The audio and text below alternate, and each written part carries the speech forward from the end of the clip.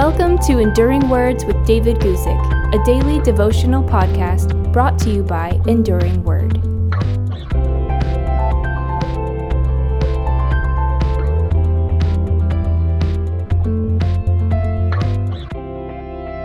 Today's quick word comes from 1 John chapter 2, verse 20. And here's the verse. But you have an anointing from the Holy One, and you know all things.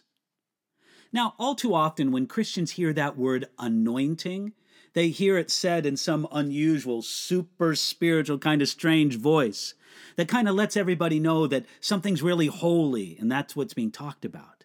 Sometimes the word is dramatically drawn out and said with a certain tremor in the voice. It's not an anointing, it's an anointing. But more than anything else, the word is said with an attitude that anointing is something that some Christians have and other Christians don't. The New Testament doesn't know anything about such a particular anointing.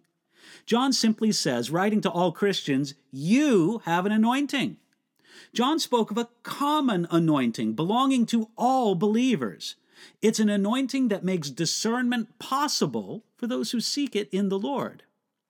When the New Testament speaks of anointing, it speaks of it as the common property of all believers. Now, there's some who may not appreciate or use the anointing that God gives, but they still have it.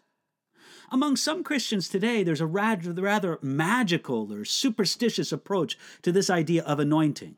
In their mind, the anointing is something like a virus or a germ that can be spread by casual contact or infect a whole group.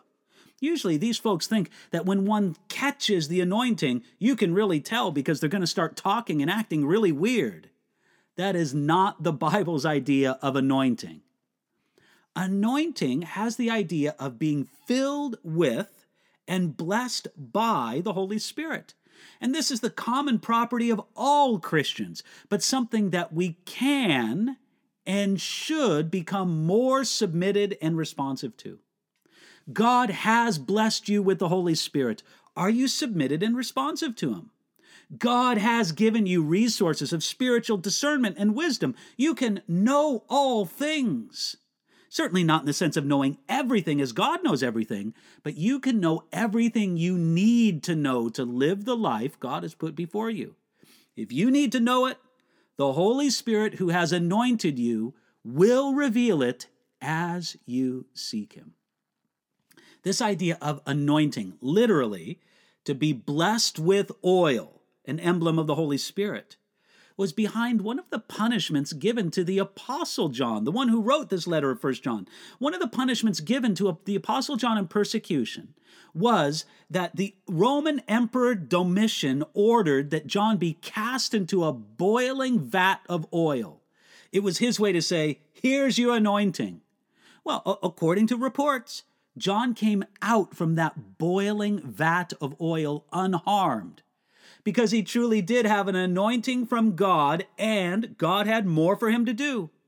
So submit and respond to God's anointing in your life, and the Spirit of God will protect and inform you also. Do that today. Thanks for listening to Enduring Words with David Guzik. For more information about David's ministry, visit enduringword.com.